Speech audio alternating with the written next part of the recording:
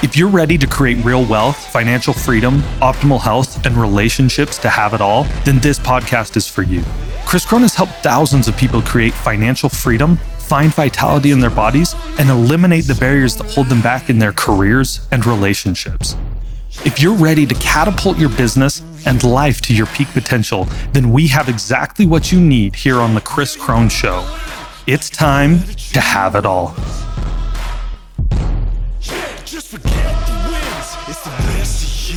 Should you pay off your house? Man, this is a question that people are asking themselves all the time. I'm going to tell you right now that if you do everything in your power to get your house paid off, it might be the worst financial decision you ever make. So check it out. I mean, hey, getting out of debt is a good thing, right? If you want to get out of debt, why would Chris Crone argue with you that you shouldn't get out of debt? That's actually not what I'm saying. I actually want you to get your house paid off. But I want you to understand that there is a proper order to things. You see, you look at history and you take a look at the Great Depression, and what you have is individuals that have been trained. And by the way, you are a byproduct of the Great Depression because, a couple of generations ago, you had family that actually went through that. And here's what they learned. Squirrel away your nuts, hide money under the mattress, do things different, get out of debt. Debt is evil, debt is bad. The problem is that if you live your entire life according to get out of debt, there is an energy of fear and scarcity. And it means that you're not going to invest and grow. You're actually just going to try to stay out of debt. Now, is it a good idea to get out of debt? Heck yeah, it's a good idea to get out of debt. But you need to understand something. You can't, at the point of retirement, if you got no debt, that doesn't mean you can retire. You can't retire on no debt because let's say everything's paid off. Does that mean that you can eat food? No, you need money to buy food. And no debt can't buy you money. No debt can't send you on trips. No debt can't buy you a nice car. So no debt, you need to understand, is a level of financial freedom, but it should not be the goal. You need to elevate yourself beyond that. Let's do a quick little test here. I'm going to give you two choices. Let's just say for a moment that you had $500,000 of debt. It could be house, car, student loans. That is a lot of money. That is $500,000. And there's a lot of people that are going to struggle inside and say, oh my gosh, Chris, I can't live with that debt. I need to aim my entire life on getting out of debt. But I want to give you an alternative. I'm going to give you a second choice. What if you could either have your $500,000 of debt paid off right now, or you had a $100,000 residual income each year? Which would you take? It's like, do I want to make $100,000 a year, or do I want all of my debt eliminated? Now you might be thinking, Chris, in one fell swoop, snap of the fingers, my debt is gone. I should do that. There's a problem. You're going to start all over, and then guess what you got to do? You got to go produce income again. However, you take this $100,000 of income, this residual income, guess what that's enough to do? It's enough to service the debt and have a whole lot left over. For many of you, it's enough left over that you actually don't have to have a job.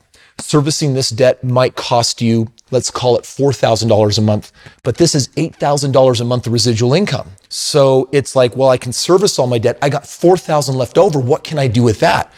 Well, maybe that's supplementing a job. Maybe I don't need a job. Maybe I can go do something different, make even more money. So what I want to do is I actually want to share with you how you get your house paid off, but how you can do it 3 times faster than the 30-year plan. Now, I say 30-year plan, and you're thinking, what's Chris talking about? There's a 30-year plan? Yeah, it's called a 30-year mortgage. This is what people do. You get yourself a 30-year mortgage, and let's say that it is to pay off a $250,000 entry-level modest home. And so on this side, in 30 years, your house is going to be paid off. First of all, question for you. Do you really think you're going to live there for 30 years? An entry-level, modest home like that? You can think you will all you want, but most of us, we're changing jobs every few years. We're changing careers. We're changing houses. Technology is speeding up the world in incredible ways. The likelihood of you living in this house for 30 years is not very likely. But you need to understand that for the first 15 years of the 30, you're going to be paying mostly interest on the home. You're actually not going to hardly pay the house down. That's a problem. You're actually going to pay for this house 2.5 times based on the interest over a 30-year period of time. So it will be paid off in 30 years, but I want to ask you, I don't care what age you are, do you really want a 30-year plan to get out of debt? Problem is you're not going to leave enough money to what? Invest and grow and have money for what you need to produce a residual income. We need an alternative plan. I'm going to give you a second option.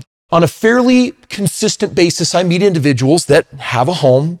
They've had it for enough years that they have now built up a little bit of equity in the home, and they're still on the 30-year plan, and they got maybe 20 more years left, or maybe 30 more years. And this is what I share with them. Let's say this person actually owes on their $250,000 home. Let's say they actually owe $150,000. It's not that they paid it off, it's that the house also went up in value. And so now there's $100,000 of equity. I can show you how to go to the bank and pull out $50,000 of cash. Now, if you take out this $50,000, your mortgage is going to go from $150,000 up to $200,000. So it's like, Chris, you're getting me in more debt? Here, I have a 30-year plan to get out of debt, and here you want me to take on more debt? Yeah, because this is going to be a business debt. This is going to be taking money to make money. In my most conservative real estate system that I do with people, basically I take $50,000, I deposit that into a home that is going to be making you another $50,000. In 5 years, the goal is minimally to double your money. So in 5 years, if you go from $50,000 plus $50,000, that's $100,000. Would you say that was a good move? Yeah, way faster than what's happening over here. Let's say that you add in 5 more years for a total of 10, right? We got 10 years happening on this side. And what's happening is we're doubling that 100,000 again. Now we're doubling it to $200,000. Guess what you now have after 10 years? You have enough money to pay off that $200,000 house. And in 10 years, not 30, you got your house paid off. You paid off your house 2-3 times faster on my conservative game plan. But you know what? Amp it up one more level. What if you then said, but Chris, I got 200 grand.